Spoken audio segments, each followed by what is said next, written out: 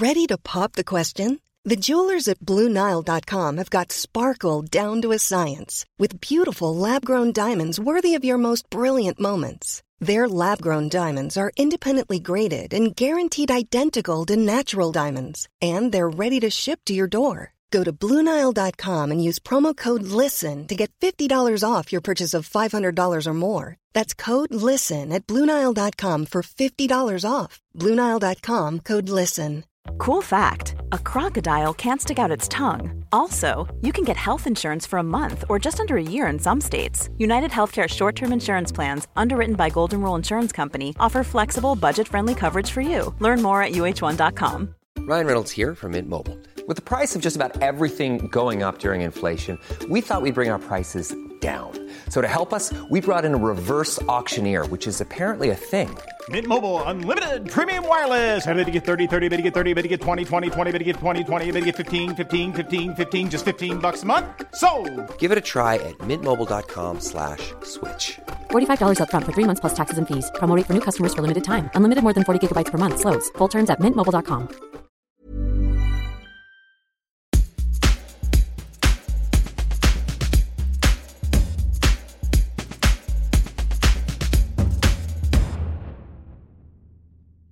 Ja, välkommen till avsnitt 95 då av din egna nakna sanning, Jonas.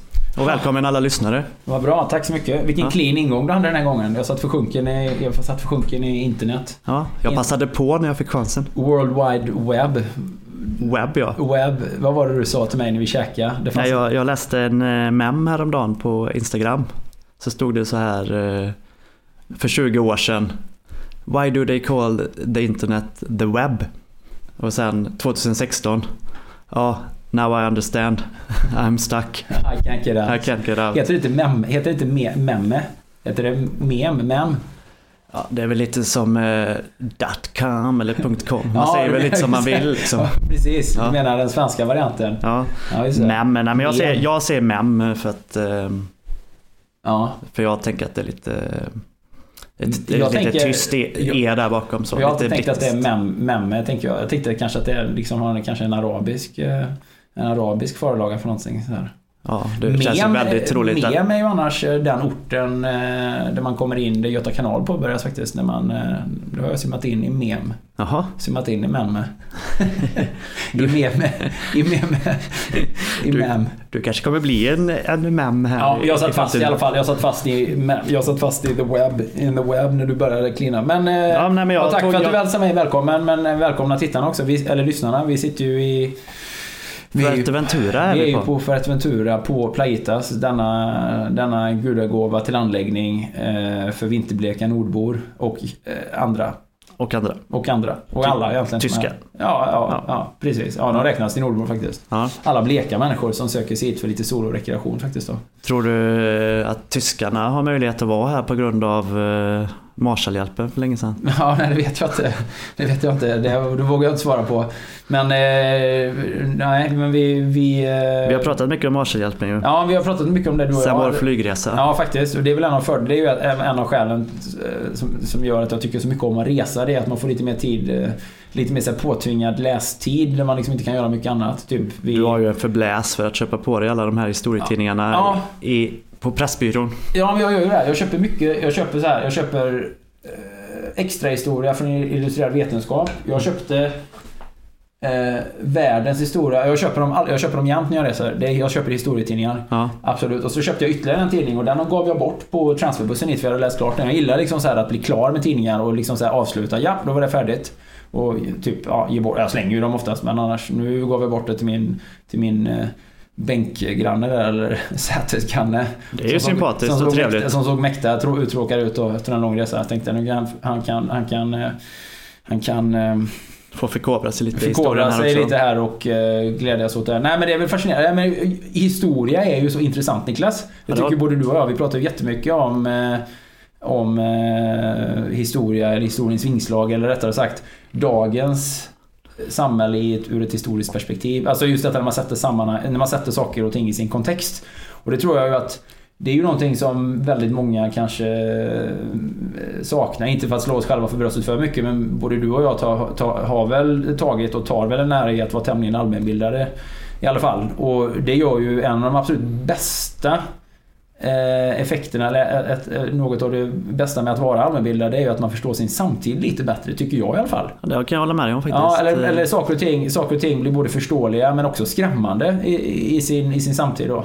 Och de här, jag har ju ända sedan jag var ung varit oupphörligen fascinerad av liksom historia och tid, alltså tidens vingslag i sammanhanget så här, va? Och jo, men det är ju sant. Nej, och den här boken jag läste nu, det här Sverige och deras väder för 1000 år sedan, alltså hela Sveriges uppbyggnad och till det som nu är liksom nationen Sverige, men inte bara nationen Sverige utan Sverige som koncept och begrepp, liksom vad som ligger i det. Det har ju också triggat mina fantasier jättemycket de senaste veckorna och så här, byggt på min allmänbildning i sammanhanget där, och förstå just en sån här sak som migration och var man kommer ifrån, var alla människor kommer ifrån, att migration och förflyttning av människor är något av det mest självklara och naturliga som finns. Det finns inget liksom, det finns inga statiska perioder i historien, i världens historia eller människans historia. Nej, den pågår ju faktiskt hela tiden. Nej, men och då läste vi nu då i den tidningen som jag gav bort där, så fanns det ju en alldeles fantastisk artikel om Marshallhjälpen. Ja, just det. Som jag känner till naturligtvis sen tidigare, men som var en ganska rejäl uppfriskning av mina historiska kunskaper i sammanhanget då. Ja. Och Marshallhjälpen är ju i korthet, det är ju det bistånd som initierades av den amerikanska regeringen efter krigsslutet, efter andra världskriget, och som fick namnet då efter den utrikesministern som väl heter George C. Marshall, tror han hette, som var då utrikesminister. Syftet var att hjälpa till att bygga upp det krigshärjade Europa. Ja, syftet var att bygga upp det krigshärjade Europa, och det fanns väl får man tro, naturligtvis en viss eftertanke ur ett ekonomiskt perspektiv också, att det fanns någon form av plan där, liksom att det skulle naturligtvis gynna USA på något sätt, men man vill ju också tro att det fanns en viss form av filantropiskt tänk i det hela då, att man ville hjälpa då sina allierade, men inte bara sina allierade utan också Tyskland faktiskt, att bygga upp sitt land efteråt, därför att det i slutändan skulle liksom gynna hela världen, gynna inte något land. Det fanns väl en annan tanke i USA om hur man skulle kunna göra det också. Berättade du för mig om att dela upp Tyskland i... Ja, men han som var föregångaren då till George C. Marshall, han hade ju en plan att man skulle stycka upp Tyskland i olika feodala, eller alltså liknande feodala samhällen, alltså 13 olika, om jag kommer ihåg det, självstyrande regioner som skulle hålla på mycket med självhushållning och inte få bedriva mycket handel och inte få liksom, bara för att undvika det här stormakts Tyskland, att inte det återigen skulle få chansen att växa sig starkt eller få chansen att frodas då. Ja. Men hela grejen är ju att... Var det så att han Marshall då, han förutsåg att det kommer att underbygga nationalismen ännu mer? Precis. Han var ju väldigt klok på det sättet, så han förutsåg att det värsta man kan göra är ju liksom att förtrycka folk eller att håna dem, eller att, vad man ska säga, eller att kuva dem, ja, precis. Och det har ju visat sig efteråt naturligtvis att det blir ju väldigt dåligt, och vi pratade ju igår om det här med hur man drog en gräns vi pratade om det här med Pakistan och Indien, liksom hur man bara drog en gräns på kartan, mer eller mindre ett rakt streck. Ja, och hur dåligt det blir liksom. Ja. Men hela det fascinerande, och det intressanta i detta var ju att socialismen och kommunismen var väldigt starka i Europa efter andra världskrigets slut. Alltså man hade ju ännu inte sett de negativa aspekterna av kommunismen som de 50-60 åren efteråt väldigt tydligt visade då hur dåligt det, så att säga, statsskicket var, eller så att både socialismen och kommunismen var ju stark, och då fanns ju det lite sådana strömningar i USA där man liksom inte ville, exempelvis så var ju kommunistpartiet och socialisterna, de var ju väldigt starka i Storbritannien. Första valet efter andra världskriget var ju kommunisterna det största partiet faktiskt i Frankrike, även om jag tror inte de var en total regeringsmajoritet då, men jag vet att då fanns det ett sånt intressant citat om just Storbritannien då, apropå Pakistan och Indien då, som ju var det, typ så här the goddamn Brits, they want to be socialists at home and imperialists abroad. Och de hade ju en ganska, alltså hela grejen med Marshallplanen var att de bidrog med $13 miljarder under den perioden till Europas återuppbyggnad. Naturligtvis hade man ju då marknadsekonomiskt räknat med att en stor del av de pengarna också skulle återinvesteras, skulle ju komma att användas för att konsumera amerikanska varor och köpa tjänster från amerikanska företag, vilket ju det naturligtvis blev. Det har inte funnits en mer amerikansk tidsepok än 50-talet. Nej, så är det. Alltså, det var ju Amerikas största mode över hela världen nu. Men fascinerande nog är ju också så att, som jag minns det, och nu är jag ju 43, men tydligt är ju att från 60-talet och framåt, och vilket ju sammanföll naturligtvis med Vietnamkriget och den starka motståndsrörelsen mot det runt om i världen, så har det ju alltid funnits sen dess en väldigt stark anti-amerikansk strömning, eller så här att det är väldigt lätt att baktala USA. Det är ganska fritt fram, öppet mål att snacka skit om USA.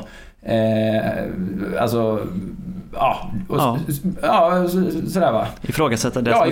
Och det finns ju det säkert. Det finns ju jättemånga dåliga saker med USA och Amerika. Det finns ju mycket som man kan ifrågasätta och mycket som är konstigt både historiskt och samtiden med USA. Men det finns ju också väldigt goda skäl att skänka en tacksamhetens tanke till att det samtida och nutida Europas välstånd och demokrati och relativa befrielse från krig, vi pratar om Balkankrig och sådär naturligtvis, men har ju sin grund i Marshallplanen. Det har ju liksom reviderats och stötts och blötts lite i efterhand, men tveklöst är det ju att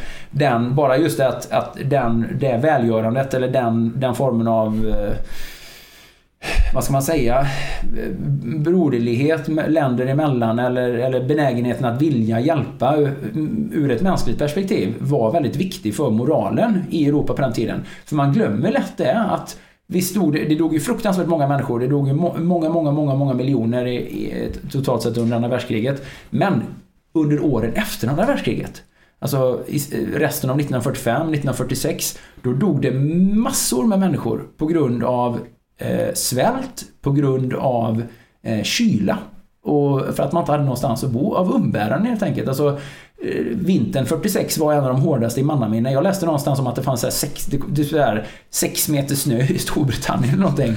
Så det var så lite vansinnigt. Det är svårt att föreställa sig hur det skulle vara att svälta och frysa på det sättet. Nej, men alltså, det var ju efter kriget var det så 50% av alla bostäder i London, eller 50% av alla byggnader i London var ju raserade, 52% i Birmingham. Men jag kommer inte ihåg de här siffrorna i huvudet nu, men alltså, vi pratar ju om att i princip, jag vet inte hur det var i Berlin, men det var ju säkert ännu värre liksom. I många tyska städer var ju total katastrof. Folk svalt ju bokstavligt talat till döds och folk frös ju ihjäl. Fanns inget bränsle att elda med, det fanns ingenstans att värma sig eller att ens vara inomhus. Folk dog av umbäranden. Och då var ju den här Marshallplanen oerhört viktig för att liksom hjälpa till.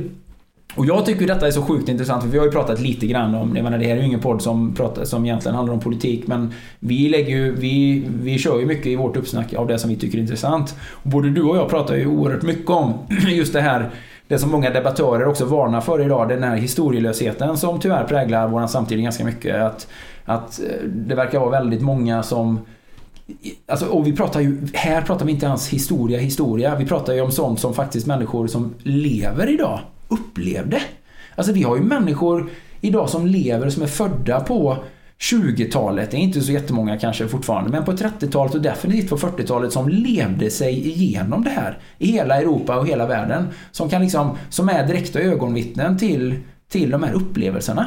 Och när de är försvunna så finns det, och det är precis som med förintelsen, det är inte jättemånga överlevare som finns som kan liksom vittna om det här, som kan visa sina tatueringar och som kan liksom prata om vad de har varit med om liksom. Och då blir ju det här anekdoter till slut liksom, om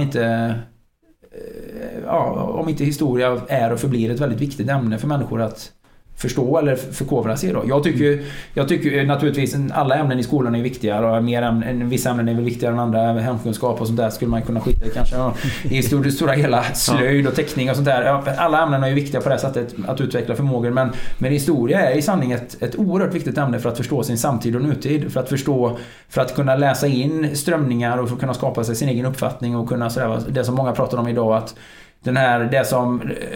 läste inte vi någonstans om det här att 30-talet är på väg att upprepa sig självt nu, va? Ja, man har väl läst flera krönikor och artiklar om från debattörer. Många historiker och debattörer varnar ju för att exakt samma strömningar som fanns på 30-talet som ledde in till andra världskriget, det som blev liksom söndring söndring och hets och krig och fokus på motsatsförhållanden byggde väldigt mycket på populism. Det byggde väldigt mycket på förmågan att som Trump då vara att vara polemiker, att kunna skapa konflikter och på att liksom elda upp massorna med fullständigt unsubstantial quotes liksom, eller fakta. Alltså bara häva ut saker som inte ens är sanna. Nej, och det här hetsar vi mot dem. Ja, vi mot dem, eller också skapa motsatsförhållanden på det sättet. Alltså, och framförallt bygga väldigt mycket på populism och att elda upp massorna på något sätt då, och att framförallt vända sig mot dem som har det svårast då. Ja, och hela det här definiera sin grupp genom vilka man utesluter. Ja. Det är ju aldrig ett bra sätt att gå tillväga. Nej, precis. Men det ser man ju de strömningarna hur det tar fäste då. Högerextremismen växer sig stark igen och populister vinner och liksom många saker som delas på Facebook och sociala medier som inte liksom har någon som bygger på rena lögner egentligen. Eller otroligt svartmålande eller extrem liksom en extrem förenkling av verkligheten. Och det är ju det som är så intressant med historia, och det tror jag du tycker med, att just att se sin samtid i historiens ljus. Exakt. Det är det som framförallt då är viktigt med historia, men det är också det som gör historia så otroligt intressant. Verkligen. Det stod ju dessutom jag tror det var samma artikel, så stod det också om Tredje riket och Tyskland, att de om Hitler också då, alltså det är ju så här, Hitler har ju stötts och blött, så man trodde ju så här att det finns inte mycket mer att ta reda på om Hitler liksom, som man inte redan vet då, men han hade ju en sån här livmedikus, en sån egen doktor, egen läkare då, som skrev ut allehanda som tillhandahöll då allt ifrån då såna här nyttiga juicer och vitaminer och mineraler, men också oerhört mycket narkotika faktiskt så. Han var väl han var ju en riktig tjackpundare Hitler. Han var det, eller hur? Ja. Utan tvekan. Han var het på amfetaminet. Ja, men alltså sen hade de ju också, de hade ju en medicin eller ett preparat som de också, som framförallt soldaterna använde i fält då, som var ju amfetaminbaserat då, för att dels att inte bli trött, eller för att kunna liksom ha stridsmoral, men också antagligen för att kunna dämpa oro och smärta och ångest och främja aggressivitet och så vidare. Och det var faktiskt ett preparat som såldes som Magnesyl eller Treo, alltså det såldes öppet i handeln också. Ja, det är så. Det har man ju hört om Storbritannien med, hur hemmafruarna kunde gå och bara köpa ut amfetamin på apoteket. Men Hitler, det var inte bara alltså, du berättar ju så otroligt, det visste ju inte jag. Anabola steroider till och med fick han. Ja, han finns med massa hormonella preparat också. Han var ju inte en typisk bodybuilder. Nej, det var han ju inte. Sen var han ju vegetarian också, eller vegan, men han var ju precis, och så oerhört förtjust i sötsaker då tydligen. Ja. Men han vill ju framställa som en sån här renlevnadsman. Men han var ju på alla plan en oerhört sjuk människa. Både mentalt, fysiskt, känslomässigt och spirituellt. En fruktansvärt dekadent människa faktiskt. Ja. Men alltså, jag fängslas oupphörligen av det här. Just när man tittar på vi pratar historiens vingslag som är en sekund ifrån oss liksom. Vi pratar inte om anekdoter här om vad eventuellt Gustav Vasa gjorde. Eller Ötzi. Stenåldersmannen Ötzi. Liksom. Vad gjorde han? Ötzi, ja. Nej, precis. Stenåldersmannen Ötzi. Var han tysk? Nej, han hade nog ingen nation så här. Det var ju 4800 år sedan. Ja. Men just det här att exakt, vi pratade om Ötzi, vem han eventuellt var, vad han eventuellt åt och vad han eventuellt hade dött av liksom. Så man får spekulera i, man vet inte ens vem Ötzi var. Jag tycker alla namn som har Z i sig är fantastiska. Jag känner en tysk kille som heter Utz. Ja, Utz han var nere på Fuerteventura för 2 år sedan.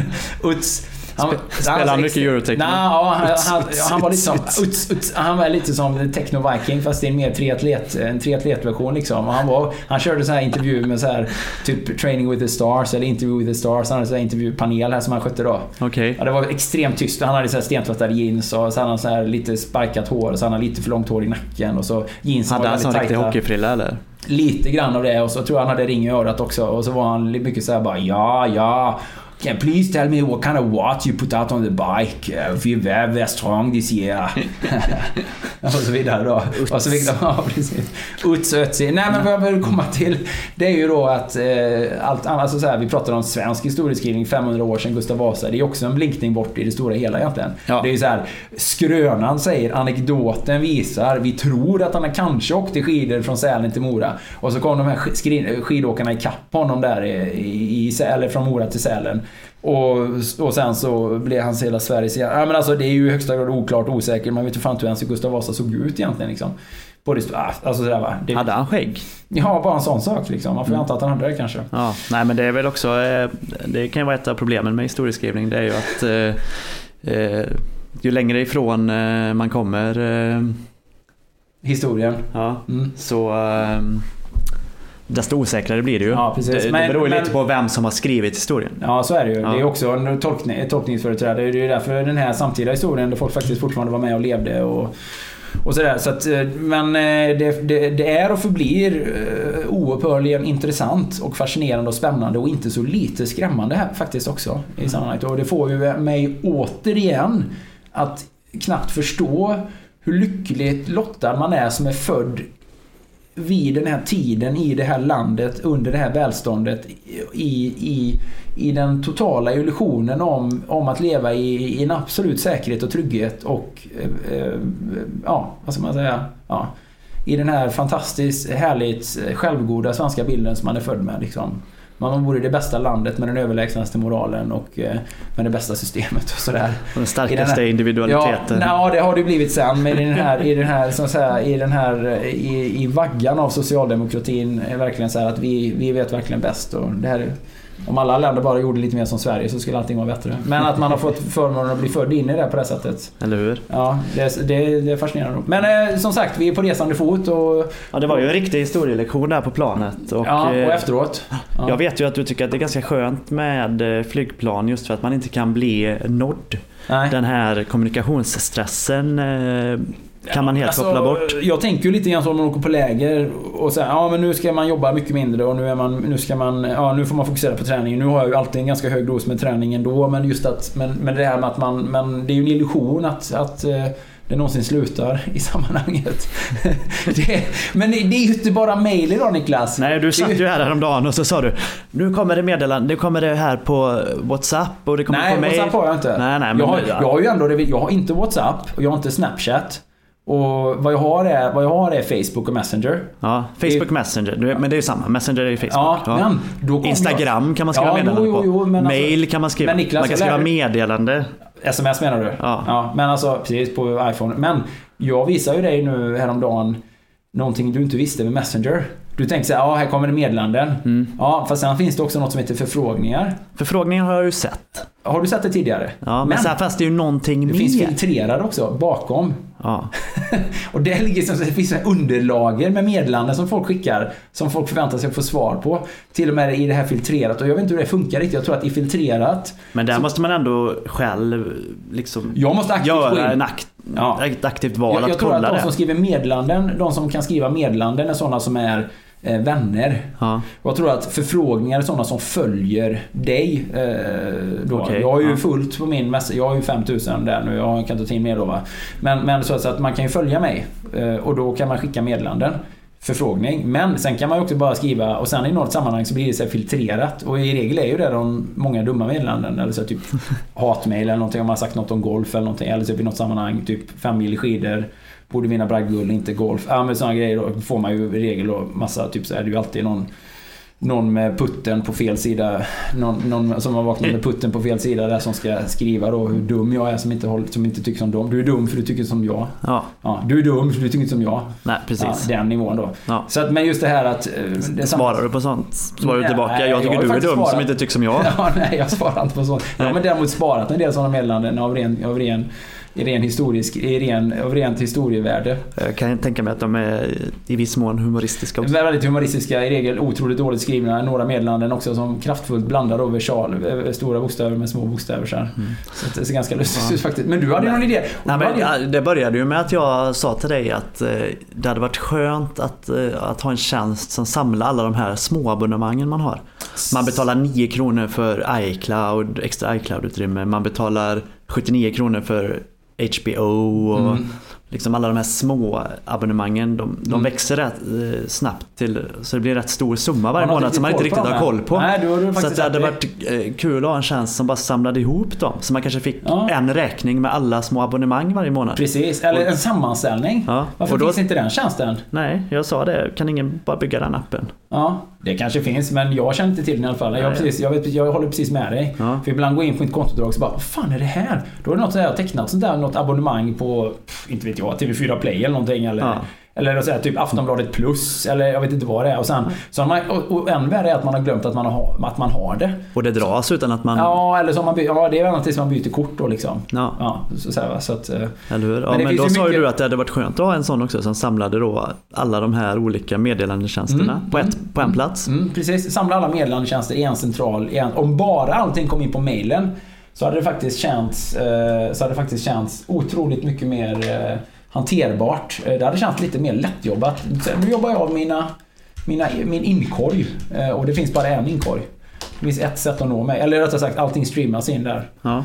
Det hade varit skönt faktiskt. Men det är mycket med teknik som är jättesvårt att förstå hur man har programmerat och så här. Jag har ju många långa samtal med Love om det här. Han tycker alltid jag är trög liksom, men det är mig det är fel på. Men jag vill ju hävda att det finns ett visst mått av användarovänlighet i det hela. Programmerare inte. Ta bara en sån sak som iTunes som jag använder dem. Jag kollade ju på din iTunes här häromdagen. Vet du att du har 3500 låtar på iTunes? Ja, och det tror jag lite... Ja, det har jag. Och jag vet inte om alla kommer in i biblioteket. Jag är ganska säker... Eller jag vet inte hur det funkar liksom. Jo, men jag är ju förtjust i iTunes och jag vet inte hur det funkar, men förr i tiden så kunde man ju så här peta in en CD-spelare eller en CD. Ja. För jag har ju sjukt många CD-skivor, eller jag hade ju det. Nu använder man ju inte CD längre på det sättet. Men jag hade ju sjukt många CD-skivor och då kunde man peta in dem i iTunes och kopiera över dem. Jag tror inte man kan det. Jag vet inte, har jag ens en... Nej, man har ju inte ens en CD-spelare. Du kan inte stoppa in en CD-skiva här i din dator faktiskt. CD är så jävla ute liksom. Ja, det är ju en LP-skiva. Det är ju som iOS. Hur är det med LP-skivor då? De kan du... Då får du... Kan du inte heller koppla in? Nej, just det. Däremot tror jag att man kan koppla in en LP-spelare eller en CD-spelare. LPn är ju på G. LPn är ju, vinylskivan är ju liksom, den har ju fått ett uppsving med flera 100% ju. Ja, det är retro. De säljer mer än på många år. Det är som surdeg. LP-skivor och surdeg. Ja. Nu kommer jag att tänka på de här surdegshotellen som fanns i Stockholm. Man kunde gå och lämna in sin surdeg på ett hotell så skötte de den åt. Nej, men vad jag tycker och sådär, när jag är ute och cyklar eller någonting då, eller när jag reser, eller jag gillar ju liksom så här också att få, jag tycker ju om att lyssna på samma låt om igen, på repeat. Jo tack, det känner jag till. Ja, precis. Men det funkar ju väldigt bra för mig då, sammanhanget då. Men sen så kör jag ju också mycket så här blanda alla låtar, vilket jag också tycker är ganska tacksamt emellanåt. Speciellt när man gör en monoton aktivitet som att cykla långt eller någonting så här, va? Och då så... Jag sätter på din iTunes här. Jaha. Det här första som kommer, vad är detta? Nej. Den är Too Hard to Handle. Han som är otroligt... Too Hard to Handle. Ja. Vad heter han? Vad är detta då? Det är ju Pink Floyd. Money. Det hörde du direkt. Ja. Den tog du snabbt. Ja. E-Type. E-Type, Set the World on Fire. Oj. Du är riktigt snabb på det här. Ja, det är ju Jason Isbell. Med? Ja, vilken låt, jag vet inte. Cover Me. Ja, men Jason Isbell i alla fall. Ja.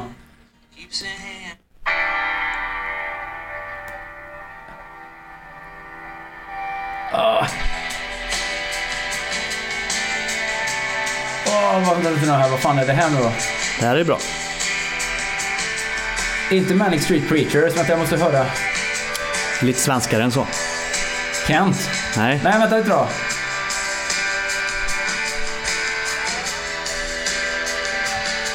Nej, jag kommer inte på det. Det var länge sedan jag lyssnade på detta. Vad var det då? Weeping Willows. Ja, men det är ingen favorit. Den har jag liggande där av någon anledning. Ta en till då.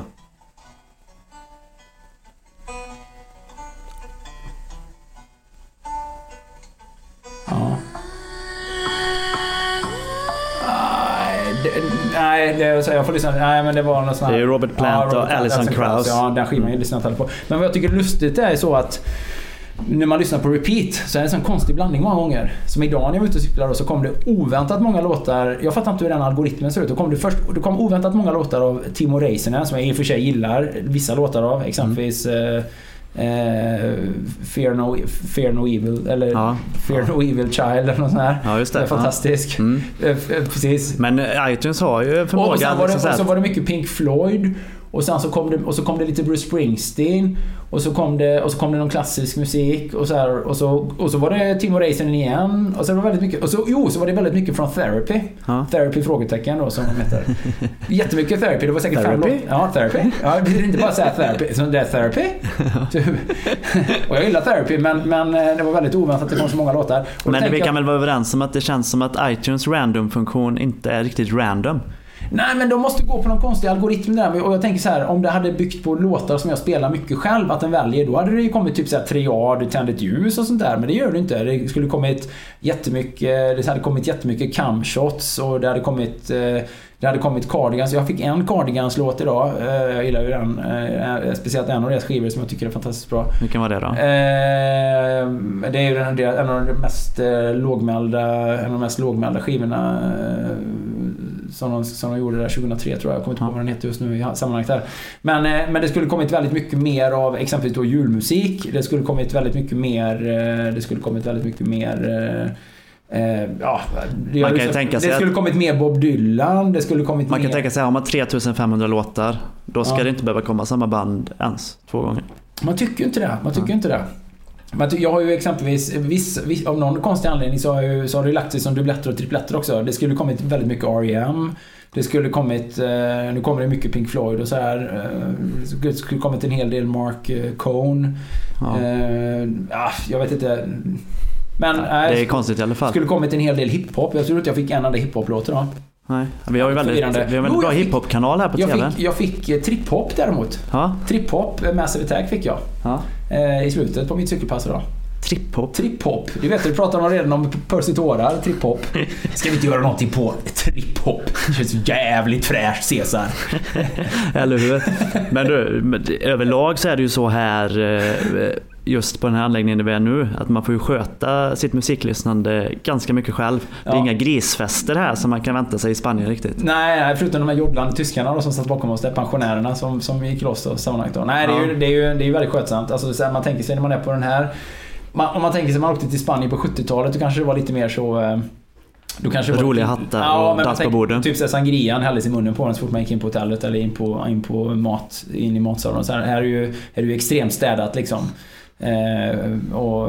Vilket ju är perfekt för att folk vill ju liksom träna men det är ju rätt mycket gött vin för den sakens skull då. Ja. Men det är ju roligt att du nämnde med grisfest förresten, för att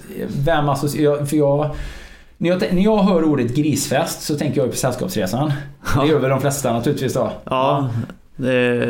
De flesta svenskar som är över 30 eller det är säkert jättemånga som inte ens vet vilken film Sällskapsresan är så, men det är ju en av de största svenska filmsuccéerna någonsin, med Lasse Åberg och Sven Melander och han Weiron Holmberg Weiron Holmberg var också med i det, tror jag då. Tror jag då han var med i det också. Var det inte han som var det han och Sven Melander som var han som körde Sven Melander i rullstolen? Ja, vet jag inte, men Sven Melander, vad jag skulle komma till var att jag såg en intervju med Sven Melander. Man tänker ju så här, även om jag vill det, så man får en förutfattad mening kring människor. Man har sett dem i media eller i olika sammanhang och så. Och jag vet ju, det är fullständigt idiotiskt att tänka att Sven Melander skulle vara som de karaktärerna han har spelat så här, Steven med Lloyden och så vidare då, Nöjesmassaken och det går lika på med selleri. Men det är ändå lätt gjort att tänka så. Ja, men alltså det är nästan omöjligt att inte på något sätt förknippa hans person med de fiktiva rollerna han har spelat. Men vad jag skulle säga är att jag såg en intervju med honom på TV4 när jag var i Trysil. Och han var helt fantastisk faktiskt. Asså? Ja, han var otroligt allmänbildad, påläst, intressant, sympatisk. Hur man framställs i TV, om man är sympatisk det är inte så intressant eller relevant, men han var otroligt påläst och just intresserad av historia som man förstår då, och väldigt intresserad av vår samtid då. Man pratar mycket om det med journalistik exempelvis då, och just om hur han just att han kunde få mer. Han kunde få mer ut av att läsa en enda krönika eller artikel i New York Times än han fick av en hel veckas media-tv-utbud i Sverige då. Så han gav en känga åt TV4 där då, men alltså generellt åt den svenska mediekåren då, som att allting var väldigt ytligt och liksom... Nu vet inte jag hur gammal han är, men han kanske var med i slutet på andra världskriget också. Ja, men han har väl 70, skulle jag tro. Han har ju ändå haft en relation till media under väldigt många decennier i alla fall, så han är väl han är ju mångsysslare, han är ju otroligt begåvad, en otroligt begåvad person. Men han är väl en trovärdig källa då om hur medierna har utvecklats antagligen. Nej, han är ju definitivt, och just att han har levt i det medialjuset och att han har verkat och i de sammanhangen så länge, och att han har sett liksom vad som skildras och speglas. Och därför får jag ju säga att det är ju en av de absoluta fördelarna när man ändå har statlig tv som SVT, att det finns ju liksom ändå en grund, liksom, det finns ju ett uppdrag, alltså de har ju ett journalistiskt uppdrag, de har ju ett uppdrag av staten liksom att i största möjliga mån vara objektiva, vilket ju de kanske inte alltid har lyckats uppfylla naturligtvis. Och det här med reklam hit och dit liksom, reklambefrihet och sådär, vilket ju det falleras oerhört i när det gäller tv. Jag tror jag frågat dig innan, men betalar du en tv-licens? Absolut, jag gör det med glädje faktiskt. Härligt. Och jag tycker en otroligt viktig, jag tycker SVT är en otroligt viktig aktör i ett demokratiskt Sverige faktiskt. För jag hade hatat att all information eller alla nyheter eller all tv-media var reklamfinansierad, och där den så att säga uttalade poängen alltid var att det ska vara brett och att det ska passa för alla, och att det ska vara underhållande. Fy fan för den typen av tv bara. Eller hur? Så att jag är ett stort fan av SVT. Ett otroligt stort fan av SVT, och är fullt och fast övertygad om att SVT spelar en jätteviktig roll idag. Bara alla de dokumentärerna som SVT visar, som är supersmala i många sammanhang, men där man får, alltså, där man blir liksom uppfylld.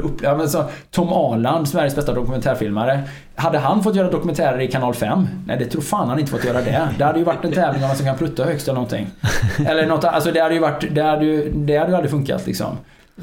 Samtidigt så hade vi ju de här humor eller godkända av staten. Ja, godkända staten humor. Ja. Och det ska också SVT ha. Det ska också SVT ha. Det var hipp va? Ja, men liksom så här, tänk så här, svensk humor. Både du och jag älskar ju humorprogram och liksom älskar ju stand-up comedy och liksom humorfilmer och så här. Och när vi tänker på Sven Melander och Sällskapsresan så här 79 någonstans då. Så är ju inte steget långt att tänka på Göta kanal, och som vi också såg under julhelgen här då. Göta kanal. Ja, men alltså Göta kanal, den här erbarmliga svenska filmen, ändå någon form av kultklassiker. Där i princip varenda svensk kändis var med. Alla som var kändisar var med i Göta kanal. Frank Andersson låg där och hånglade på en vällackad segelbåt. Ja, exakt. Han började inte säga någonting. Det är riktigt att han hånglade. Han fick typ ligga med henne. Det var hans liksom, det var hans grej där liksom. Men Sven Melander Sven Melander var inte med, och inte heller Lasse Åberg, men de hade väl sitt franchise där och med Sällskapsresan kanske, inte vet jag hur det funkade på den tiden. Ja, men i alla fall liksom, Göta kanal var ju, alla svenska kändisar var med, alla fick en roll där. Lars Amble och vad heter han? Härenstam var med. Ja, Härenstam naturligtvis där. Han körde en Ford Bronco med taket avlyft. Det slagtaget. Han var kronofogde. Ja, det var kul. Det slagtaget den. Peter Harrison var med där och var det så här, nästan vad hette de här? Han var nästan så här slapstick där han sprang på kajen och ramlade i. Det är ju så riktig slapstick. Det är ju så här Buster Keaton nästan. Ja. Men sen så var ju han, vad heter han? Håson Larsson. Björn Håson Larsson. I sin mekar-overall var han med där. Ja, han var en sån riktig... Han måste varit en av de första stekarna, eller? Ja, han var en riktig stekare där. Han kom i sin Porsche och körde ner parkeringsautomaten. Ja, exakt. Ja. Vad hette den här riktiga göteborgaren som satt ner i hamnen? Han är ju Weiron Holmberg och Kent Andersson. Ja, just det. Vi fick googla det lite grann när vi pratade om det. Vi var ju fascinerade oss djupt igår då, men det var ju det liksom, det var ju detta. Det var ju, och så var ju också detta, det var lite så här diskbänksrealism, det sitter de i kajen där i hamnen, det är på i handshoarna där, och då kom ju Svante Grundberg ner med sin kajak, kanot. Han har fått otroligt med stryk liksom, och får ett sånt där frispel och ska liksom han gick ihop den och trampade ner. Men du, jag är ledsen att säga det till dig, men den modellen är inte ihopvikbar, va? Det är så jävla skönt. Ja, vi diskuterade det där. Du hävdar ju att de är hamnshoare, men jag tycker att de är mer bänkalkisar. Ja, det kanske var en flyttande... Det var lite grann en definitionsfråga kanske för 30-40 år sedan. Jag vet inte riktigt, men alltså, det är ju ändå... Det är ju en fantastiskt dålig film, men den måste ha visats i SVT massor med gånger och i andra kanaler också. Men det är så här... Alltså, det är ändå det är en svensk kulturyttring som är svår att bortse ifrån i sammanhanget då. Ja, men humor i SVT, och också där får man vara ett oerhört fan av SVT som har haft en enorm höjd i att släppa in ganska provokativ humor. Om man ser på Hipp Hipp, det hade ju aldrig... Ja, men alltså... Det här, vad hette de här? Ahmed och Ahmed. Ja, men alltså, det skulle ju aldrig få visas idag liksom. Ja, men alltså, detta är ju fantastiskt. Ahmed. Alltså, hur hade man kunnat... Det hade inte gått att visa idag. Detta hade man inte fått visa idag. Nej, Bahara. Folk hade blivit vansinniga. Nej, men alltså det har inte funkat idag. Nej. Du hade kunnat ha en sketch som heter Ahmed på SVT i någon kanal, i något sammanhang. Det är så oerhört lågt i tak i humorsammanhang i dagsläget. Man får inte skämta om någonting längre, och det är en av humors viktigaste roller, är ju att få skämta om allvarliga... Ja, det har vi ju hävdat, och det pratar vi mycket om när du, alltså rent själva, just detta och det är också en väldigt oroande trend, och det ligger också mycket i det här reaktionära 30-tal, typ man börjar bränna saker och ting på bål, och man börjar förbjuda saker och ting, förbjuda kulturyttringar. Vad var det hon Katarina Janoucha nu hade gått i svaromål och uttalat sig i något sammanhang och bara uttryckt sin egen åsikt. Det är plötsligt plockar en bokhandel i Uppsala bort hennes böcker liksom. Det är ju ett modernt bokbål vi pratar om där. Ja. En moderna form av bokbål i sammanhanget då. Men när man tittar på de här hipp det är fullt med schablonbilder, och det är sexism, och det är sån här kulturappropriatering, och jag menar, du hittar ju alla de här grejerna där. Tänk Solstollarna 1985 med så här bikiniklädda tjejer som Skumberg som smugglar in wienerbröd från Danmark. Det är fullständigt otänkbart att sånt skulle visas. Det var ett barnprogram. Ja. Det är ett barnprogram. Ja, det var det ju. Ja, det var ett underbart barnprogram. Det är ju fantastiskt. Det hade liksom aldrig fungerat idag. Du hade inte kunnat göra det. Men det säger ju många moderna komiker, några av de största, att de... Alltså, och grejen är ju så att det är unga människor som framförallt är de mest reaktionära. Vad fan, jag läste, tror jag det är, om Jerry Seinfeld som sa att han inte längre uppträder på universitet för en ung publik. Därför att de har ingen humor längre. De har liksom lärt sig att deras uppgift är att vara kränkta och andras vägnar. Liksom, det är inte så att de är kränkta själva, men de är kränkta och andras vägnar. Så är det ju. Du kan inte göra som i hipp eller skoja om drive-by same, skjuta alltså typ så här. Det funkar ju inte. Nej. Det finns en uppsjö av komiker i USA som blir stämda för vad de säger på scen i sin stand-up-rutin liksom. Ja. Det går inte att misstolka att det här är humor bara. Det här är inte hans personliga åsikt, utan detta är humor. Det hjälper inte. Det blir dragna till domstol liksom. Ja, det är helt bisarrt alltså. Ja, men det finns nästan inget allvarligare än humor. Nej. Det är ju hela grejen, och det var ju också det snacket som fanns efter Charlie Hebdo och de här attackerna i Paris just och Frankrike, att många kan, och även då när det gäller Lars Vilks, som jag vet inte om inte jag riktigt har någon åsikt om som konstnär, men som fyller en oerhört viktig roll. Alltså han illustrerar ju själva rätt. Ta bara Salman Rushdie som det Svenska Akademin inte gick in och försvarade. Det var ju därför som, tror jag, Kerstin Ekman inte har suttit på ett sammanträde under 20 år nu. Hon vägrar att infinna sig på mötena. Ja. Nej, men som inte kunde kliva upp och försvara honom liksom. Det är ju yttrandefrihet, alltså, och det är ju humors roll, och att kunna skoja om allting, och att kunna eller att överhuvudtaget yttrandefriheten att kunna egentligen få uttrycka eller kritisera saker och ting utan att peka ut enskilda personer, för det är ju inte det gör ju inte humorn idag heller. Humor är inte att driva med en enskild individ på det sättet. Möjligtvis från sig offentliga personer liksom, men ja. Det är ju tvetydigt, men det fanns ju många så här, apropå det. Ja, men Charlie Hebdo liksom, att de skulle så här, Charlie Hebdo skulle. Men jag vill berätta en sak för dig nu som du kanske inte vet, apropå att driva med offentliga personer. Nej. Det är ju den här nyårsrevyn i Borås som går på Sagateatern. Jag vet inte vad den heter. Nej. Men du figurerar i alla fall där. Inte i år, va? Jo. Gjorde jag det? Ja. I år igen? Ja. Jag vet att jag figurerat det tidigare. Ja, nej, min mamma var såg den, så hon ringde och berättade att den här bilden när du springer naken på stranden var uppe på projektorn. Men jag vet inte vad skämtet gick ut på. Skojar du? Men jag känner en som är med där, så jag ska ta och fråga dig kanske. Ja, men det var ju lustigt. Ja. Man får gärna driva med mig. Jag har inga problem med det. Nej, det vet jag. Jag ville bara nämna det för dig, för jag tror inte du visste om det. Nej. Men just detta att Lars Vilks får skylla sig själv och Charlie Hebdo får skylla sig själva lite grann, eller det var onödigt och så vidare. Men den fan, vilka sjuka reaktionära åsikter liksom. Ja. Det är ju helt absurt ju. Ja. Det är det ju. Ja. Det är ju, Och det ligger ju verkligen... Jag vet inte vad man ska säga om det riktigt. Nej, det är ju bara fruktansvärt. Ja, men det ligger ju i pudelns kärna naturligtvis att världen har blivit otroligt intolerant på det sättet liksom. Och det är otäckt. Och det ligger också, och det är ju verkligen också tillbaka. Det är ju precis, och det är ju trenden som går igen här nu från 30-talet, 40-talet liksom. Det är ju egentligen, det är ju mörkerkrafter, det är ju stora hela som driver den agendan, tycker jag naturligtvis va. Ja.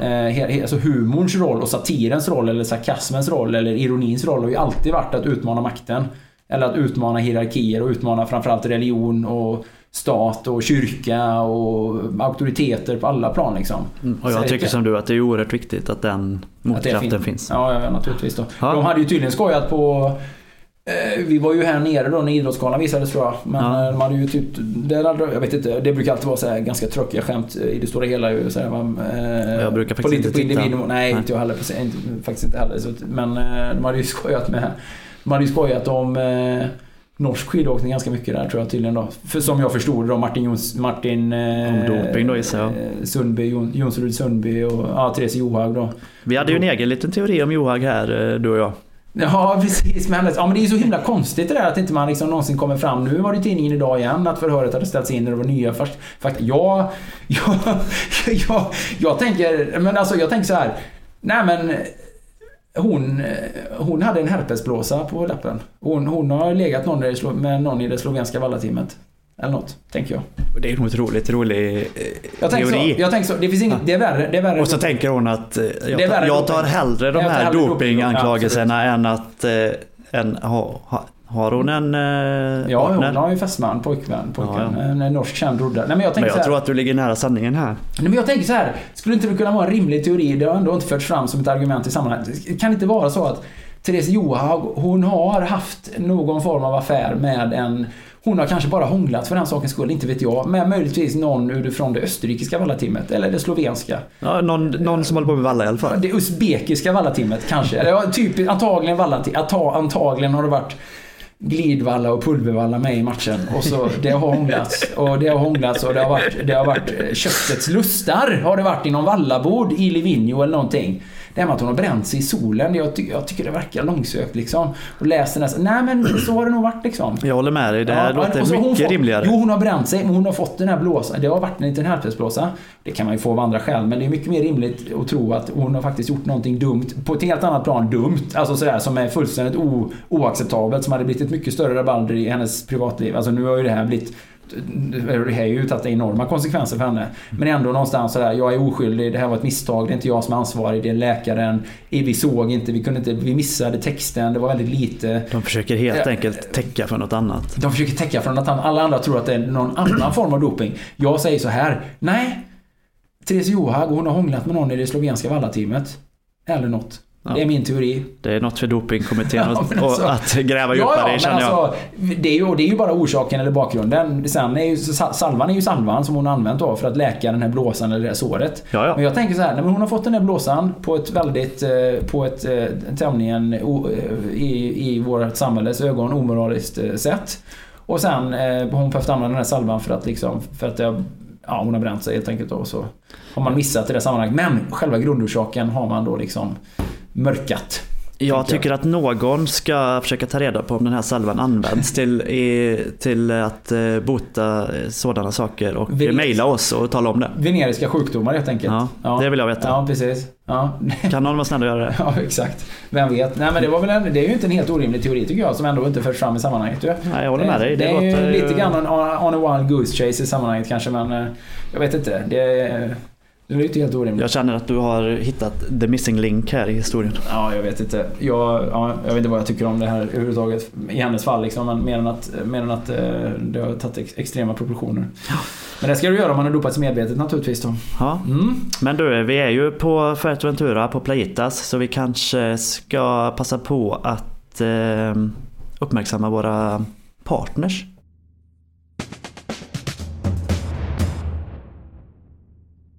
Det tycker jag att vi ska göra i allra högsta grad, och vi ska ju framförallt uppmärksamma till att börja med uppmärksamma då våran rese- och arrangemangspartner Apollo Sports, och det är ju i deras regi som vi är här på Playitas. Och vet du vad som är så trevligt, Niklas? Nej, det mesta är trevligt Ja, här. Jo, det mesta är trevligt här. Men vad som är väldigt trevligt är att jag har träffat faktiskt flera personer här nere nu som säger att de är här tack vare att vi har pushat för Playitas i våran podd.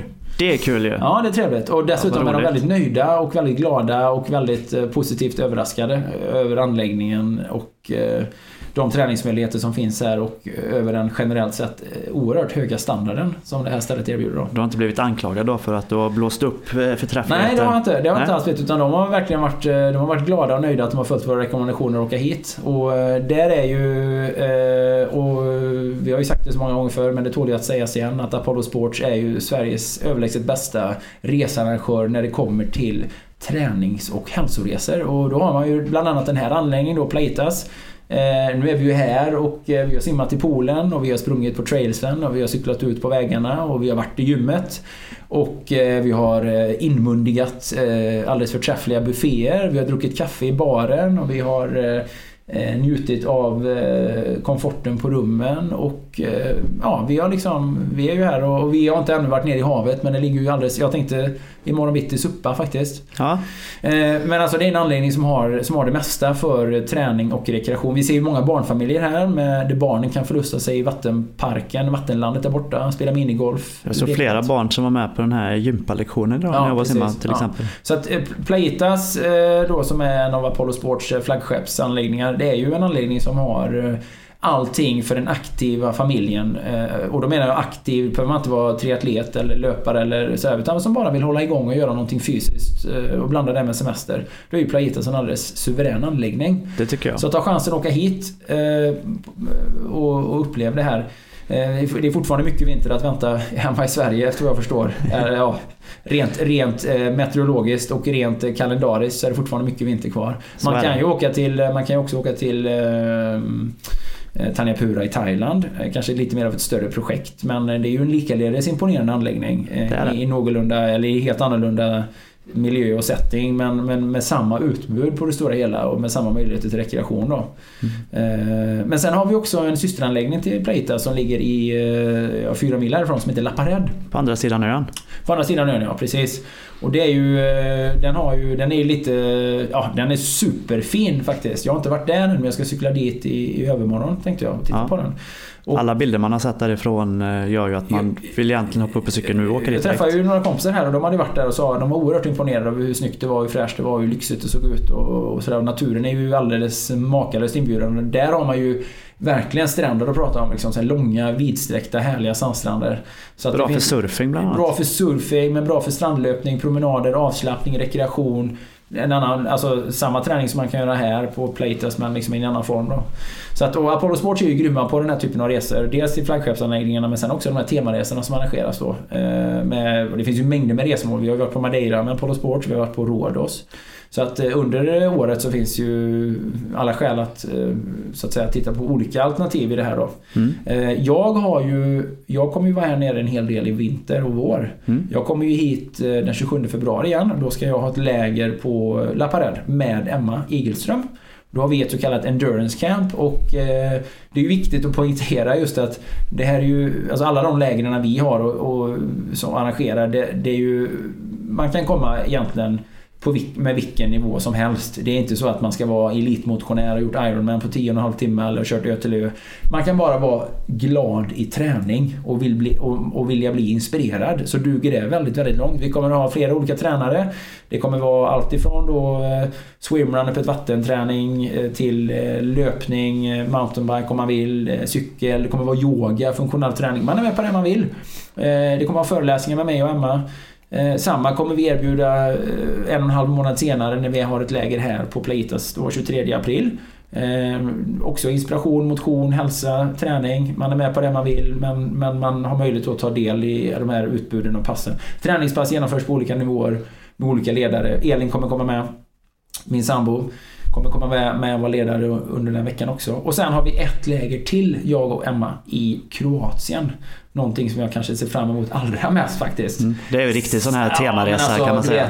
Temaresa, liveaboard, bo på en båt, Kroatien i maj, vattnet är ljummet, långa härliga dagsutflykter med simning, simäventyr. Bohemiskt och äventyr kan man kalla det. Ja, bohemiskt och äventyr, men väldigt skön personlig, tror jag, touch från mig och Emma då. Där är ju vi mer så att säga, vi är ju ledare men vi är också deltagare, vi är ju med i vattnet och sådär, och där har vi väl sagt att det är väl egentligen det enda läget där vi har någon form av förkunskapskrav att man ska vara van vid öppet vatten, man ska vara en habil simmare. Vi lär ju inte någon att kråla där, utan de förkunskaperna krävs ju för att vara med på det lägret. Och tydligen finns det faktiskt några platser kvar dit till Kroatien. Det har kommit någon avbokning som jag förstår. Och då får man vara snabb då? Men då får man vara snabb. För den var faktiskt fullbokad för inte så länge sedan, men då har det kommit någon avbokning så det finns platser kvar. Men både till Lappared 27 februari till 5 mars tror jag det är. Det finns det platser. Playitas med mig och Emma 23 april, en vecka framåt, finns det också platser. Så att surfa in där och kom hit och träna med oss och häng med oss och vara med liksom.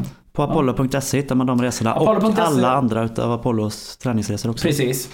Och sen har vi ju också när det gäller partners så har vi också Vitamin Manager som är poddpartner då. Och Vitamin Manager är grundat och drivs som min gode vän Jojje Borssén, som också då jag håller simcamps med och gör coaching med Colting Borssén coaching.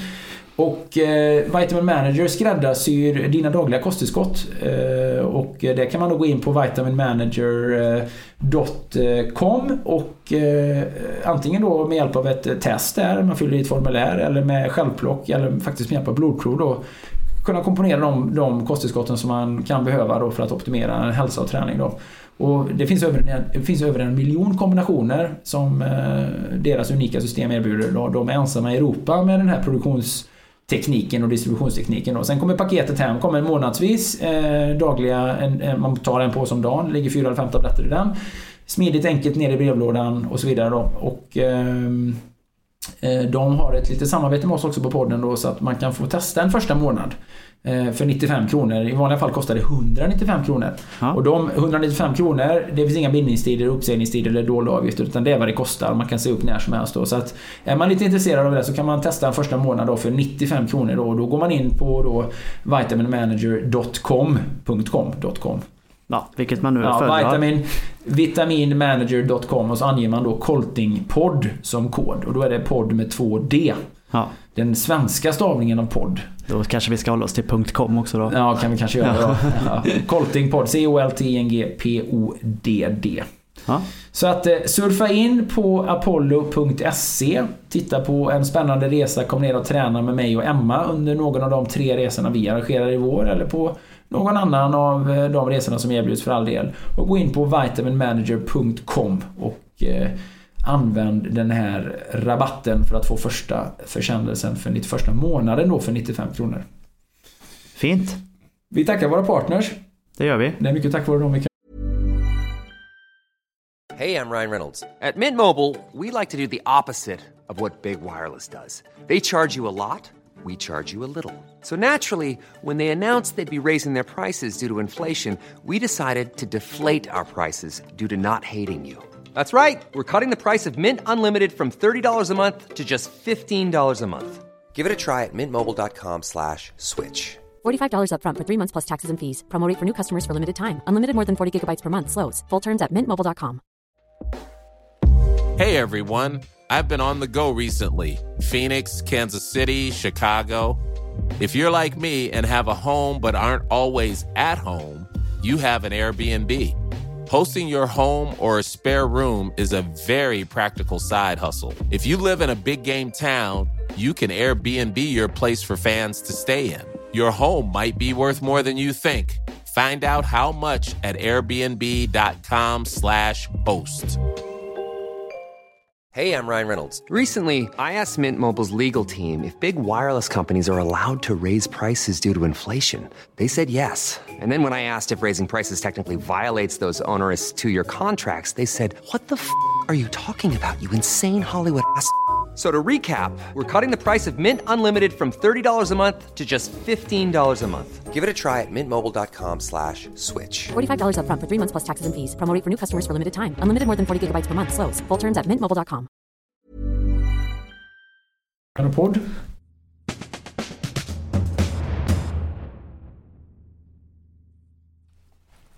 Bra, det är tekniken är med oss, det är viktigt. Ja. Det finns alla möjligheter att det fallerar i vilket sammanhang som helst. Ja, men jag försöker vara noggrann här. Ja, men du är duktig, jag kastar ett öga på Jag har ingen aning om vad du håller på med. Jag har ingen aning om hur det här fungerar. Jag vet bara att jag pratar in i den här mikrofonen, så brukar det bli bra faktiskt. Ja, men så är det ju.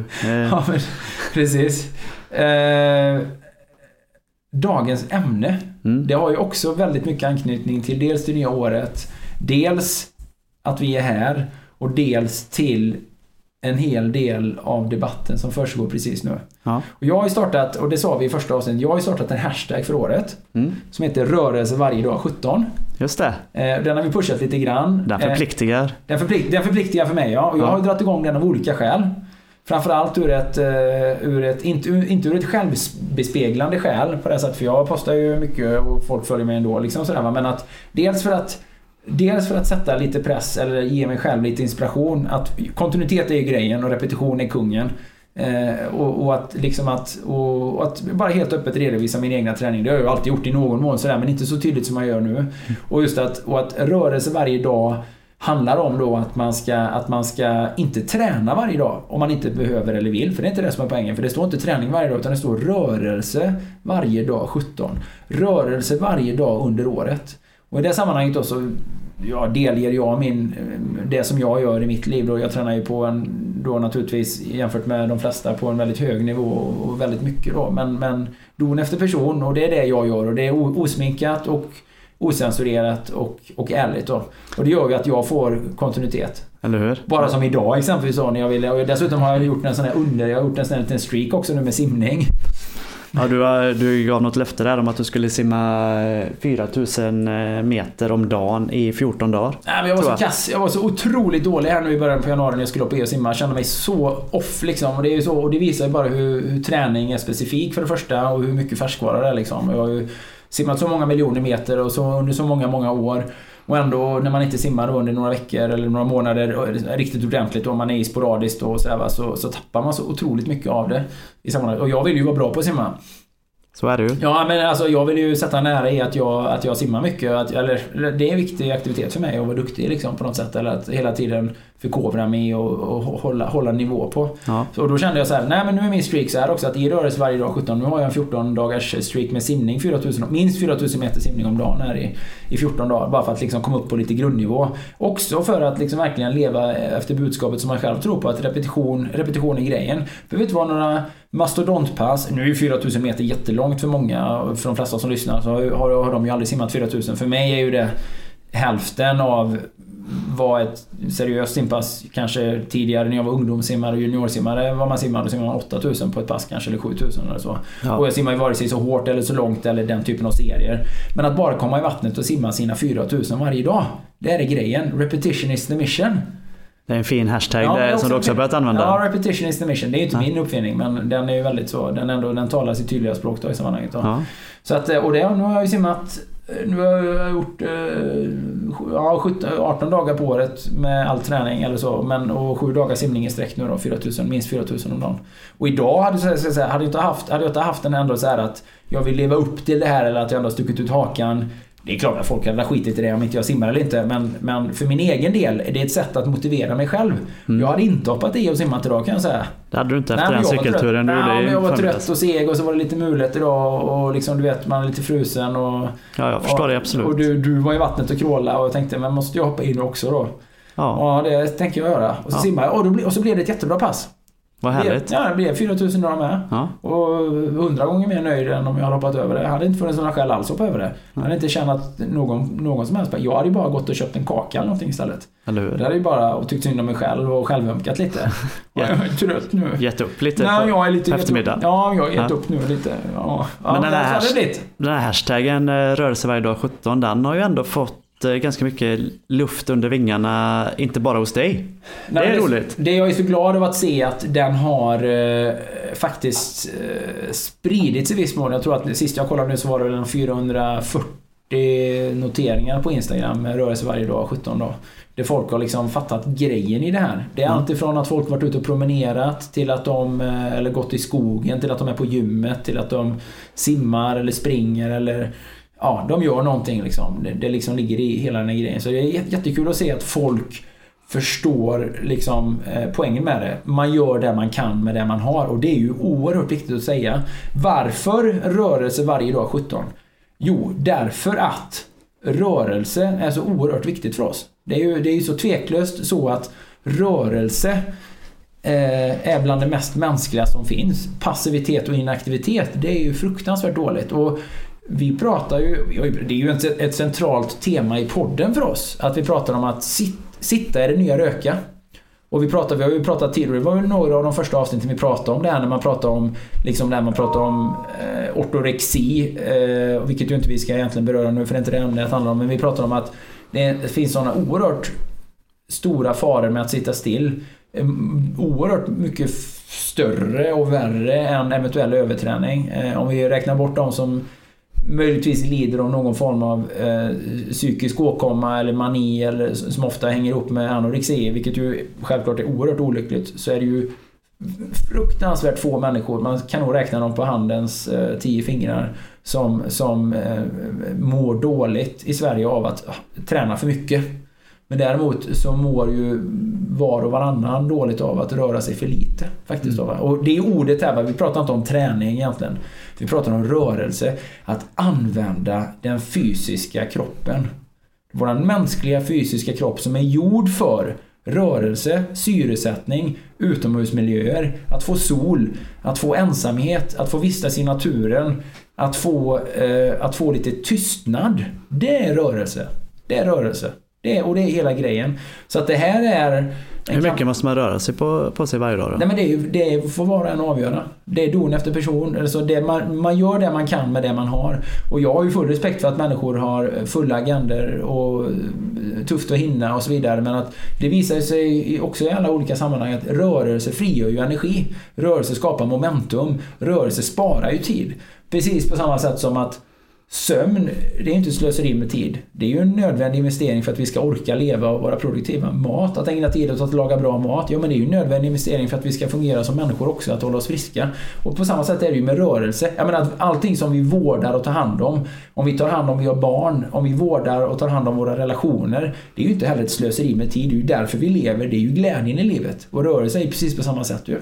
Så att det är ju, jag har inte satt en sån kravspes på något sätt. Jag vill bara uppmuntra och inspirera till rörelse varje dag, och att visa att man kan och ska röra på sig varje dag.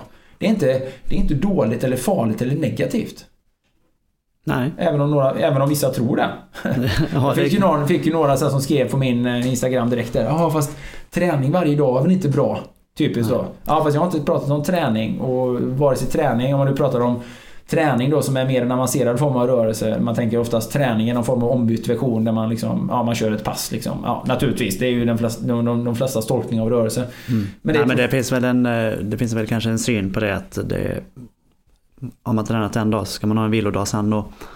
Fullständigt fel, fullständigt missriktat. Fullständigt dåligt. Därför att när jag pratar om rörelse så har inte jag snöat in på en aktivitet. Jag har inte snöat in liksom på någonting som är bara en sak. När folk skriver så här, jag kan tänka mig att den personen som skrev så här till mig, ja fast träning varje dag är väl inte bra. Jag bara, till skillnad från vad? Till skillnad från att sitta still och varenda, eller varför skulle inte det vara bra? Om du tror att träning varje dag är dåligt, så tränar du nog för hårt när du tränar, eller tränar för ensidigt. Och det är ju grejen med den här hashtaggen och hela kampanjen, man kallar det för kampanj, ja det är en Instagram-kampanj ändå som jag driver. Det ligger ju liksom i den här folkhälsoagendan som jag tycker är så himla viktig. Men just att rörelse varje dag, det handlar ju liksom om att rörelse faktiskt gör oss lyckligare. Ja. Rörelse gör oss lyckligare. Vad är lycka? Nej, men vad är lycka? Men lycka är ju dels att vara i harmoni med sin egen kropp. Dels är ju att leva i acceptans med sin egen kropp.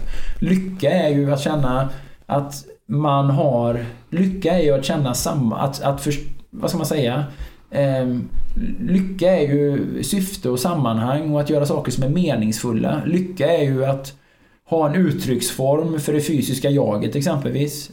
Lycka är ju att balansera det fysiska jaget med det mentala, känslomässiga, spirituella jaget. Det är ju lycka. Lycka är nog svårt att sätta ett ord på, eller lycka är nog svårt att definiera, men tveklöst är nog lycka i många avseenden att ha en bra relation med sig själv. Och där är ju rörelse ett fantastiskt verktyg. Det tror jag att få kan argumentera emot faktiskt. Sen är det ju naturligtvis så att rörelse gör oss starkare.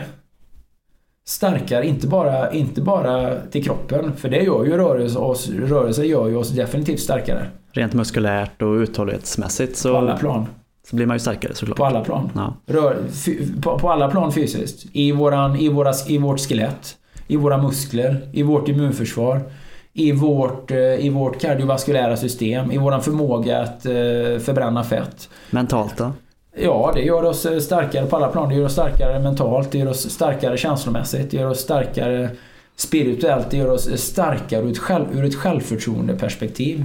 Det gör oss helt enkelt, det gör oss starkare på så många olika plan egentligen. Och det tror jag också det är väldigt svårt att argumentera emot. Och rörelse gör oss friskare. Och friskare är ju liksom en förlängning av starkare. Ja.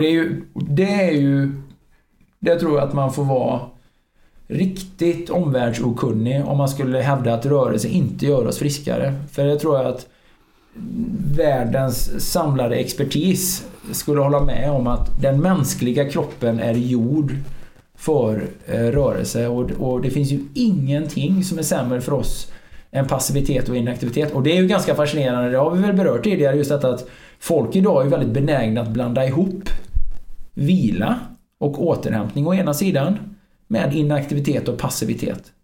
Och min tes har ju alltid varit, och det är någonting som jag högt och vitt predikar när jag föreläser och i andra forum och verkligen försöker poängtera att passivitet och inaktivitet, det är att sitta still och vara hopkurad som ett jävla troll eller som en hov framför en dataskärm eller framför en iPhone hela dagen i en inomhusmiljö vid ett konstgjort ljus. Det är passivitet och inaktivitet. Och att sen åka kollektivt eller med bil på något sätt hem till en inomhusmiljö där man sitter i soffan och fredagsmyser och så vidare och så vidare. Det är passivitet och inaktivitet. Vila och återhämtning, det gör vi på natten primärt när vi sover.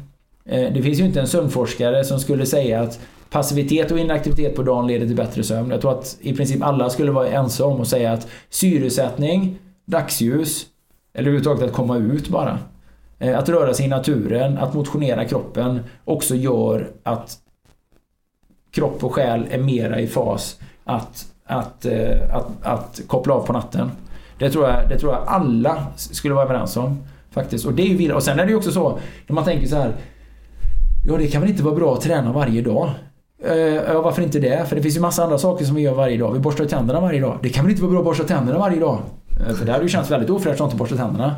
Det kan väl inte vara bra att duscha varje dag. Det håller nog de flesta med om, att det känns fräscht att duscha varje dag. Det kan väl inte vara bra att byta kalsonger varje dag. Ja, jag skulle nog vara benägen att tycka att det känns bra ändå att byta kalsonger varje dag. Alltså, så det är väldigt mycket. Kan vi inte vara bra att gå på toaletten varje dag? Jo, det är ett behov vi har. Det är svårt att undvika liksom. Och på samma sätt är det ju med rörelse också. Det är klart att vi kan ju förtrycka och förtränga det behovet, och det gör vi ju väldigt mycket. Liksom, vi har ju hela den här naturliga instinkten att röra på sig. Har ju blivit väldigt kvävd, och inte minst genom den typen av, så att säga, svartmålning av rörelse. Alltså man förknippar träning med någonting som är hårt och intensivt, men det behöver inte vara. Det kan vara något enklare då, eller? Det kan vara något enklare. Man behöver kanske inte träna varje dag, eller? Nej, man behöver inte träna varje dag, men man kan ju träna om man vill. Men vi pratar om rörelse här varje dag. Då pratar vi om att rörelse kan ju vara att vardagsmotionera. Rörelse kan ju vara att gå i alla trappor, att röra sig till fots och till cykel. Rörelse kan vara att ta en väldigt aktiv del i sin trädgård. Rörelse kan vara att man leker med sina barn ute i skogen istället för att fredagsmysa bort eller tv-titta bort alla kvällar. Rörelse kan ju vara att liksom göra väldigt många vardagliga aktiviteter, att använda de tillfällena som finns till fysisk aktivitet. Rörelse kan vara att stå upp istället för att sitta ner på arbetsplatsen. Man har ju hört åsikter om att kanske så här, sociala kontakter och umgås med sina barn och sånt är viktigare för välmåendet och lyckan då än att hålla på och träna. Ja, du tänker på en artikel då jag läste här. Ja. Men det kan vi komma till efter ett tag. Men de sakerna, ja, det är ju en artikel som du och jag fick via Svenska Dagbladet här, som jag läste nu då för någon dag sedan. Där man pratar om att hälsotrenden, dels pratar man om att hälsotrenden har fått något religiöst över sig. Vilket ju är väldigt konstigt. Liksom, jag tror att den första meningen var att tron på att äta hälsosamt och röra på sig har växt sig att det skulle leda till ett hälsosammare liv har växt sig starkare. Det är ju exakt den här typen av artiklar som jag menar när man pratar om att svartmåla träning, eller man pratar om att svartmåla rörelse. Det finns en automatisk negativ approach. Det finns det finns en baksida på myntet på en gång liksom, där man ska vända det till någonting negativt, och det blir så här: tron på att vi genom att äta nyttigt och träna regelbundet ska få ett långt och friskt liv är kanske starkare idag än någonsin. Vadå tron? Det är väl inte en tro, utan det är ju en sanning och ett faktum. Det är väl alldeles uppenbart att en stor del av världens ohälsoproblem beror på att folk äter onyttigt och inte tränar. Det är väl inte en tro? Ja, vi tror. Det är inte som att säga så här: ja, vi vet inte om vi tror på evolutionen. Det kan lika gärna vara så att Bibeln, nej men här tror vi inte, här vet vi liksom. Och det är ju hela grejen. Och det är ju, alltså hela den artikeln tycker jag är som ett sammelsurium av trams. Det är ju en tramsig artikel. Religion, det är ju tron på ett högre väsen, fullständigt unsubstantiated liksom. Det finns absolut ingen grund att tro på det, mer än att man vill tro på en högre makt. Det finns ju ingenting. Ja, forskning visar att det trots allt, nej, forskning visar att det finns nog absolut inga skäl mer än spirituellt att tro på en högre makt. När vi tror på att äta nyttigt och röra på oss, så är inte det en tro, det är ett faktum. Alltså det är ju ett faktum och en känsla och alltså det är en etablerad tes. Alltså det är så dumt, tycker jag i alla fall. Ja. Det är så idiotiskt. Men just det som, och så står det ju väldigt mycket längre ner här då, alltså om man försöker svartmåla det med träning och så pratar om det att liksom, lyckoforskningen visar att det är viktigare liksom att umgås, det viktigaste är att ha goda relationer och att syfta till att jag håller på med meningsfulla saker och att är det en antingen eller fråga då? Omge sig med kärlek. Nej, men det är också sen så blir så löjligt ju. Det tror fan att de sakerna går hand i hand. Det är ju som att säga så här typ, nej men då kan man inte sova ordentligt för att då ska man då kan man inte göra, nej men de sakerna går ju hand i hand. Man är ju man har ju mycket större förmåga att vårda sina relationer när man är frisk och stark. Man har mycket mer energi. Jag menar, skulle inte det bästa vara att man vårdar sina relationer genom att röra sig tillsammans då? Precis. Naturligtvis är det så. Genom att göra fysiska aktiviteter med familjen, genom att gå ut och gå, genom att skaffa sig ett husdjur och hundar, gå ut och gå med dem, genom att leka med barn och göra en fysisk aktivitet. Och fredagsmysa, som de skrev här. Ja, det kan ju vara bra det. Därför är det inte bättre att hoppa över fredagsmyset efter worken bara för att gå och bränna fett på gymmet. Nej, men vem har sagt att man ska göra det? Det är väl ingen som påstår att man ska göra det. Det handlar väl inte om att byta det ena mot det andra. Det handlar väl om att integrera de sakerna. Det är väl inte after work varje dag. After work är väl någonting folk går på någon gång då och då. Fredagsmys, ja det kanske folk vill göra varje fredag. Men vi hade ju den här underbara historien med den här pappan som följde våra råd att motionera med barn, som började jogga och springa och leka och busa ute med sina barn, och som det blev det bästa fredagsmyset någonsin, och de satte det i system och det var det bästa han någonsin hade börjat med. Sen hade de ett vanligt traditionellt fredagsmys efteråt, fast utan de här stora mängderna godis och utan den här stora flaskan med läsk liksom. Så att rörelse, det är ju något av det bästa sättet som finns att umgås i. Det är ju därför som jag älskar träning och motion, därför att hela mitt sociala kontaktnät, så många sociala starka kompisrelationer, så många djupa samtal, så mycket genuina öppenhjärtiga samtal man har haft med människor i rörelse. Och det är också det som är grejen. Rörelse öppnar kreativitet. Rörelse frigör känslomässiga liksom hinder, eller alltså det öppnar helt nya tankegångar. Vi ska också komma att rörelse gör oss väldigt jämlika. Det är därför jag tycker att alla typer av företagssatsningar med friskvård och hälsovård med träning är så fantastiska, därför att det är man inte chef och anställd kanske på samma sätt. Det finns inga hierarkier, utan det är man samma och likadana när man är ute och svettas. Då är man du och jag och bror med varandra liksom. Du la ju ut en bild här häromdagen under hashtaggen rörelse varje dag 17 från när vi var i Himle utanför Varberg på asylboendet. När vi var där och sprang med dem. Ja. Och det är ju en typisk aktivitet där alla är på samma nivå. Umgås under samma premisser. Precis, och då pratar vi inte, det är ingenting så här att rörelse gör oss jämlika. Ja, men rörelse gör oss jämlika oavsett vilken religion vi tillhör, oavsett vilken bakgrund vi har, oavsett vilket kön vi har, oavsett vilken oavsett vilken social ställning man social ställning eller under vilka kulturella betingelser som vi lever eller och så vidare. Så att det är också något, plus att i det sammanhanget så är det tydligt att rörelse också är kanske den enda positiva motvikten i ett annat väldigt negativt och pressat liv. Alltså rörelse är en positiv motvikt till sånt som är jobbigt i livet. Rörelse är frigörande.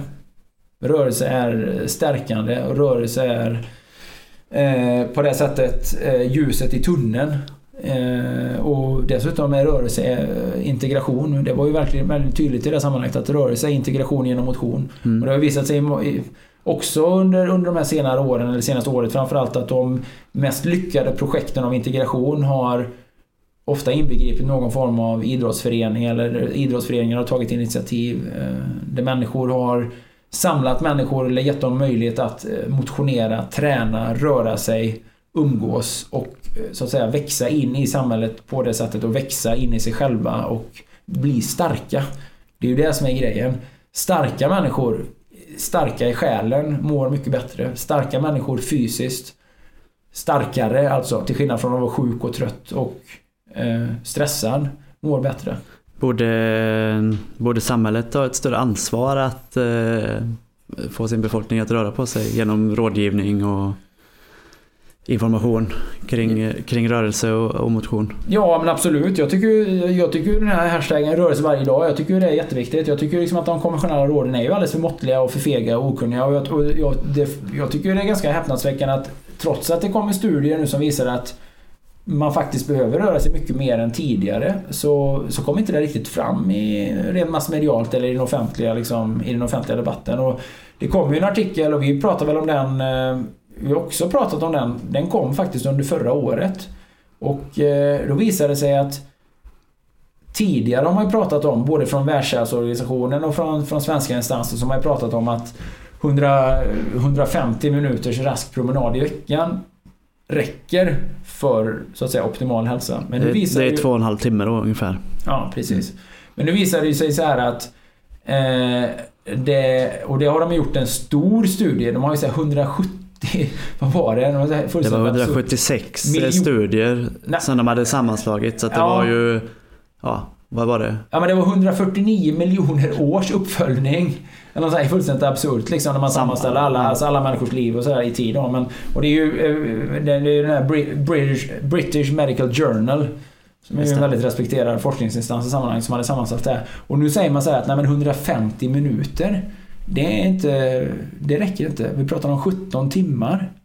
17 timmar låter rimligt för mig. Det är lite mer än 2 timmar per dag. Ja, det är ganska mycket mer än 2 timmar. Det är 2 timmar och 42 minuter. Ja, alltså där. Precis, 2 timmar och 42 minuter. Det är mer än 150 minuter per dag. Underbart, perfekt. Och det är ju rimligt. Men det är då man gör ganska måttliga aktiviteter. Precis. Som promenader och sånt. Precis, eller 17 timmar. De har översatt det till 17 timmars rask gång, men det kan ju naturligtvis vara då översatt till att göra trädgårdsarbete, lyfta barn. Ja, eller att lyfta barn kanske man inte lyfter upp och ner. Det var ju synd om det barnet, men typ så här, ganska kraftfull städning då liksom. Man springer mellan våningsplanen och man så här, städar på riktigt ordentligt då för hand. Något sånt då, inte med den här mekaniska dammsugaren som Johan Hammar nu som piper och fastnar i hörn och sånt skit liksom. Men 17 timmars rask gång eller 8 timmars jogging. Ja. Eller 8 timmars jogging, det står här svart på vitt, vilket är mer än 1 timme löpning om dagen då. Vilket är helt rimligt. 1 timme om dagen och sen 2 timmar på söndag. 1 timme om dagen och 2 timmar på söndag. Det är vad som behövs för att minska risken för diabetes, hjärtinfarkt och stroke med 25%. Det tycker jag är härligt. Det var ett resultat som inte förvånar mig, men det förvånar mig kanske lite då att det kom fram att från konventionellt håll att det lyftes upp. Däremot förvånar det inte mig att det inte har kommit fram i det offentliga sammanhanget på ett tydligare plan i Sverige. Därför att då hade man ju pratat ännu mer om träningshets. Så officiella instanser är ju livrädda för det här att vi kallar det och träningshets och ännu mer prestationskrav och vilket prestationssamhälle vi lever i och så vidare och så vidare. Men alltså, vad i helvete är det som är så konstigt med att det mänskliga djuret, det fysiska djuret människan, behöver röra på sig för syresättning? Det fattar ju alla som har hundar. att hundar måste röra på sig varje dag.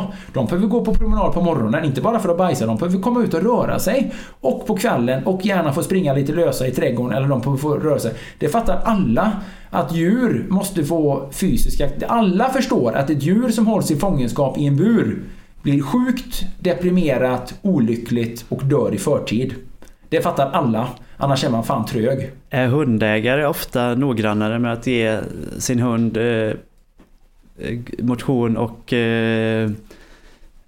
acceptabel föda än vad föräldrar är att göra till sina barn? Det tror jag säkert. Jag var ju föreläste för ett hundmatsföretag faktiskt förra veckan. Pratade vi om det här faktiskt. Att mycket av den bästa hundmaten då håller ganska hög kvalitativ nivå liksom.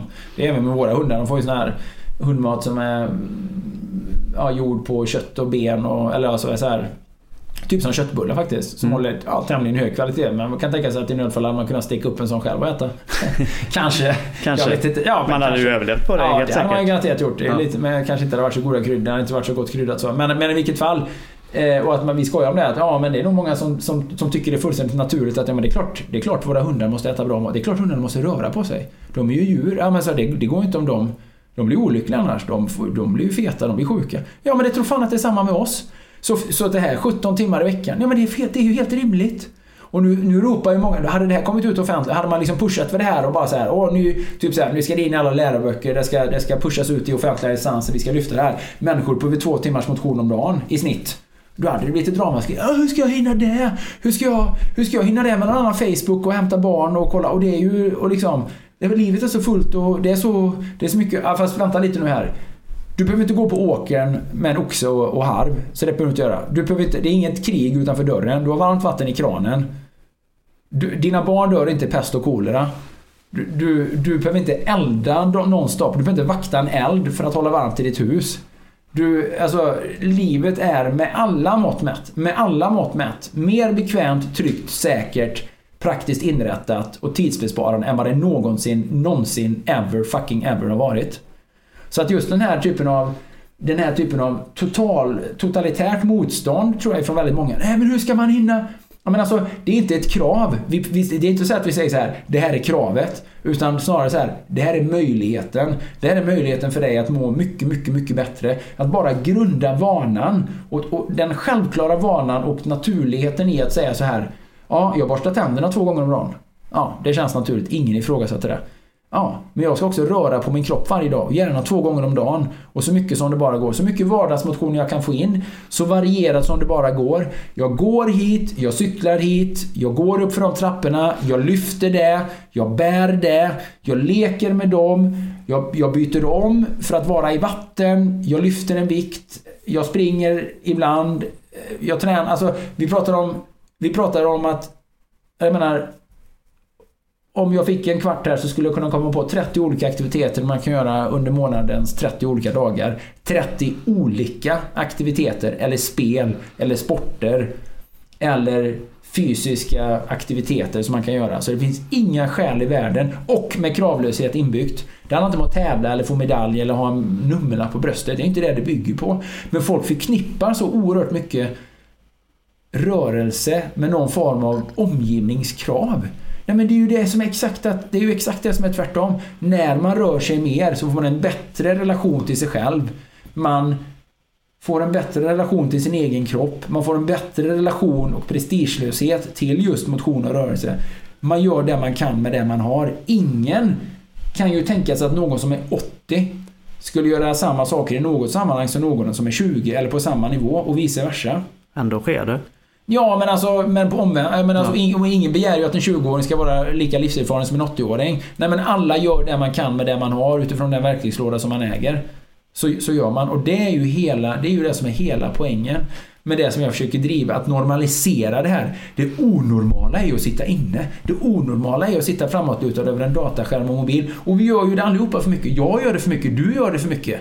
Alltså vi fullständigt, även när vi motionerar flera timmar om dagen så sitter vi många fler timmar framför telefonen eller datorn. Det gör ju vi. Okej, jag simmar 4000. Nej, men jag har ju suttit vid min dator flera timmar idag. Ja, jag cyklar 6 mil. Ja, fast datatiden överskrider ändå min motionstid då, på alla sätt och vis. Det var ju som när vi satt och käkade lunch idag. Och du frågade mig, ska du gå och simma nu? Så sa jag ska gå och simma 3:00. Jag ska bara jobba 2 timmar till först. Ja, men precis. Så satt jag framför skärmen i 2 timmar. Sen simmar jag 40 minuter. Ja, men exakt. Jag menar, och till och med någon som jag då, som är väl den översta promillen av alla de som tränar mest i hela landet naturligtvis då, och så sitter jag ju oerhört mycket mer still än vad jag rör på mig. Och jag sitter mycket mer framför datorn än vad jag sitter på cykelsadeln eller ser kakelväggar i bassängen eller rör mig till fots ute i naturen. Så är jag ändå mycket mer stillasittande. Och då pratar vi om mig. Jag har VM-medaljer i triathlon. Jag har tränat och liksom tävlat professionellt. Och liksom, jag har det i mitt blod, jag har det i mitt DNA. Jag har det som mitt kall och min mission. Och liksom ligger så oerhört mycket i min agenda, både privat och professionellt. Och om det är fallet för mig, då kan man ju tänka sig hur det är för alla de andra som inte är i den här översta promillen. Liksom. Och där är ju grejen och där är ju nivån. Nu när vi lever i en tid där folk dör bokstavligt talat av diabetes typ 2, av hjärt- och kärlsjukdomar, av stroke, av olycka. Det var 10:e svensk mår dåligt psykiskt. Och där så oerhört många går på onödiga mediciner, så finns det inget viktigare och bättre projekt än rörelse varje dag 17. Att folk bara kommer ut och rör på sig i naturen, i frisk luft eller på gymmet, eller bara gör någonting så mycket man kan. Framförallt att man gör mer än det man gjort tidigare. Och att man tänker att det här är bra. Ja, men ska man inte ha en vilodag? Vad i helvete ska du med en vilodag till? Sitter du inte still så det räcker, tycker du? Alltså, det är på den nivån som jag önskar att fler debattörer vågade prata. Jag önskar att våran sjukvårds-, hälso- och idrottsminister Gabriel Wikström, som själv har varit sjukskriven för utbrändhet i 22-årsåldern, han hade dubbla jobb och politiska uppdrag, eller dubbla utbildningar, politiska uppdrag och väntade barn, att han skulle gå in och lyfta den här frågan och säga så här: nej men vänta lite nu här, vi har ett fantastiskt billigt sätt att göra hela det svenska folket friskare, starkare, effektivare. Ja, det är dels det, men framförallt lyckligare.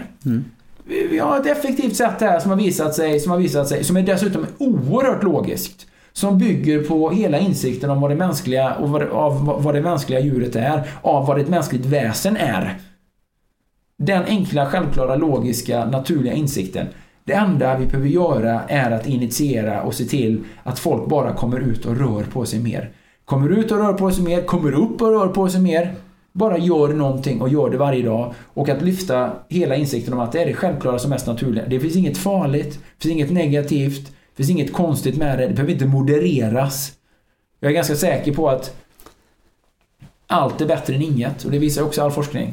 Borde inte alla politiska partier ur ett rent så här politiskt, samhällsekonomiskt synvinkel lyfta den här frågan mycket mer? Jo, men det är klart. På hur mycket man skulle sänka då alla sjukvårdskostnader och öka effektiviteten i samhället. Ja, men det är ju därför vi lyfter hela den här idén med Folkhälsopartiet då. Nu får vi bara sätta fart med det ganska snart kanske, men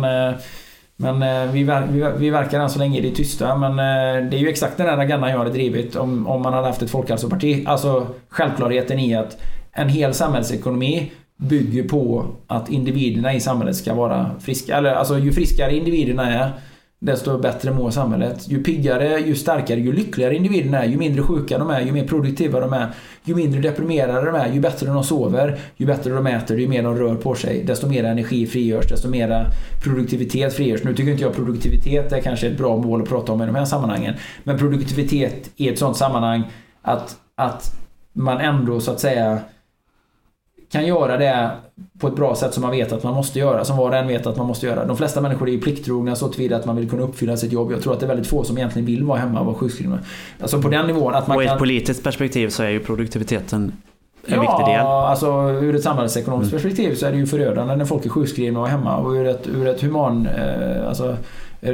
ett humanekonomiskt perspektiv så är det ju katastrof att så många människor mår dåligt och går på psykofarmaka. Det är ju en total katastrof. Det är ju förödande. Det är ju en tragedi. Det är en tragedi vad det är. Det skulle jag vilja säga. Så att ja, det har vi också påtalat tidigare. Man önskar att fler partier hade lyft den här frågan och framförallt då. Och det är så mycket. Jag försöker ju i den här hashtaggen, jag försöker lägga ut en bild varje dag och pusha liksom lite olika aspekter av det hela. Men att det här med kravlösheten är så oerhört viktig. Alltså det här att du behöver inte göra detta för någon annan. Ingen behöver göra någonting för någon annan när det gäller alltså när vi pratar om liksom personliga mål. När man går ut och går, ja då gör man det för sin egen skull. När man går ut och rör på sig, går till gymmet, går ner till simhallen, går ut i skogen, så gör man det inte för samhällets skull, för någon annans skull, för att bevisa någonting, för att nå upp till någonting, för att nå upp till andra människors skap. Man gör det enkom för sin egen skull. Det är själva grejen. Man får inte bevisa det, visa det, man behöver inte visa ett resultat. Alltså, det handlar inte om att prestera och att uppfylla andras krav. Det handlar bara om att man gör det för sitt eget välbefinnande skull, för sitt eget välmående skull. Det är ju hela grejen.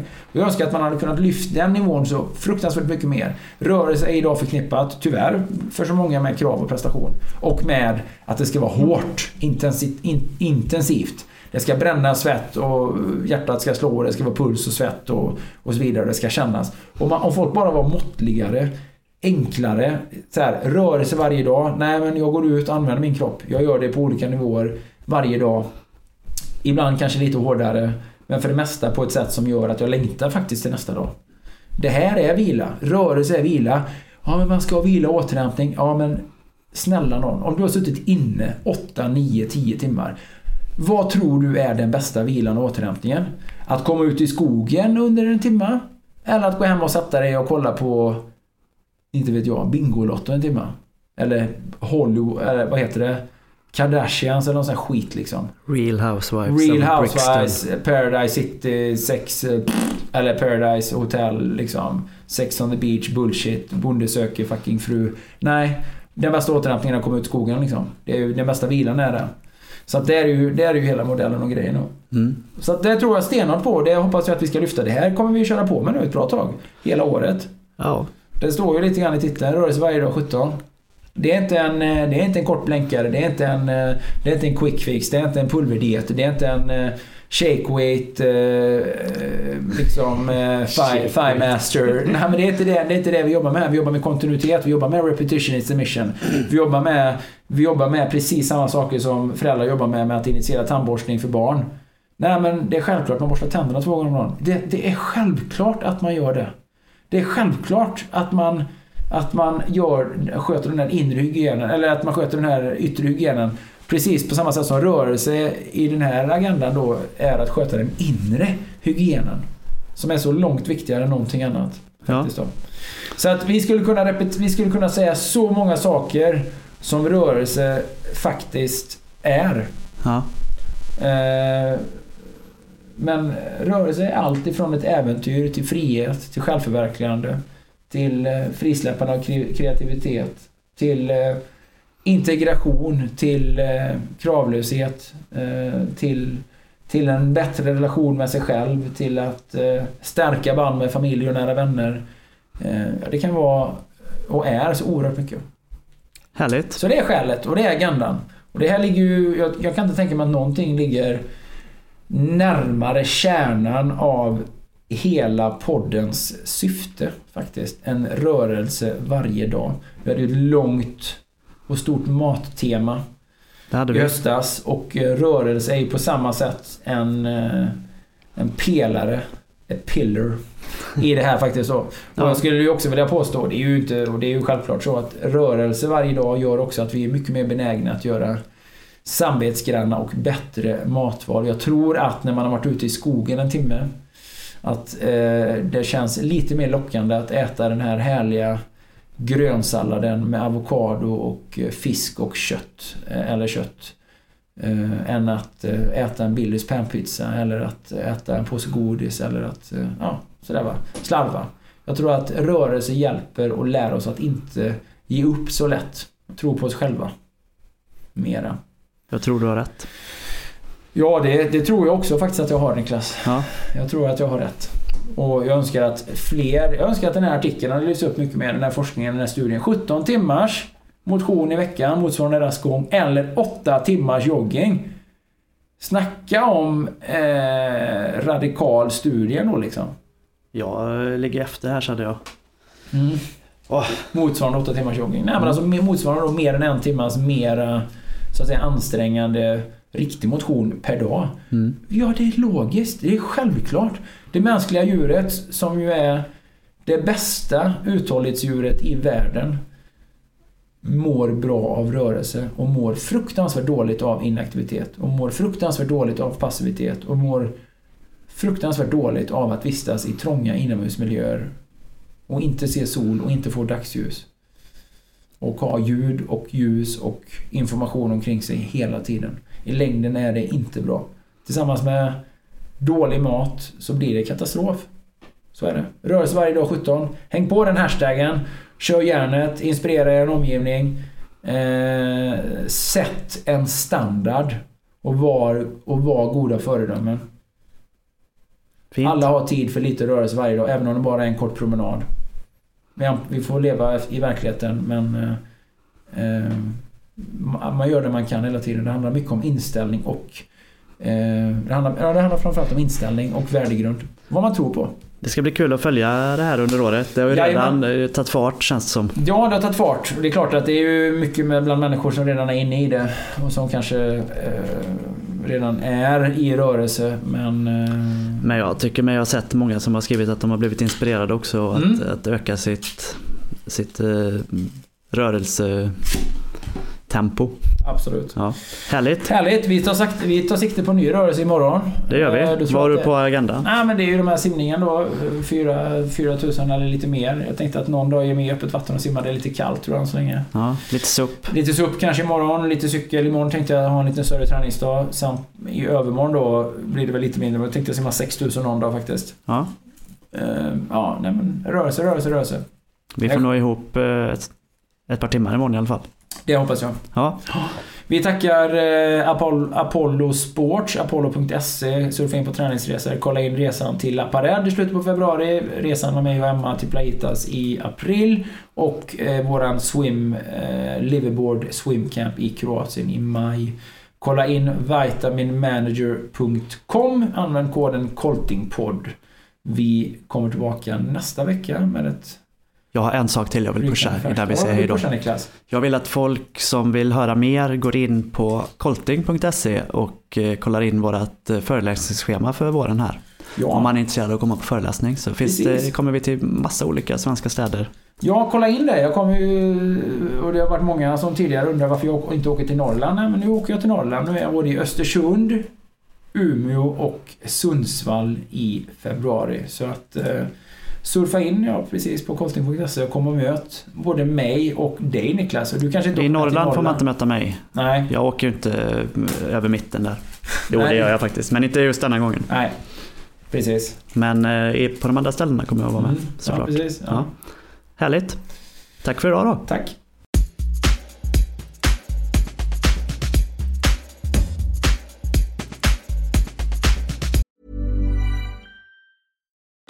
Join us today during the Jeep Celebration event. Right now, get 20% below MSRP for an average of $15,178 under MSRP on the purchase of a 2023 Jeep Grand Cherokee Overland 4xE or Summit 4xE. Not compatible with lease offers or with any other consumer incentive offers. $15,178 average based on 20% below average MSRP from all 2023 Grand Cherokee Overland 4xE and Summit 4xE models in dealer stock. Residency restrictions apply. Take retail delivery from dealer stock by 4/1. Jeep is a registered trademark.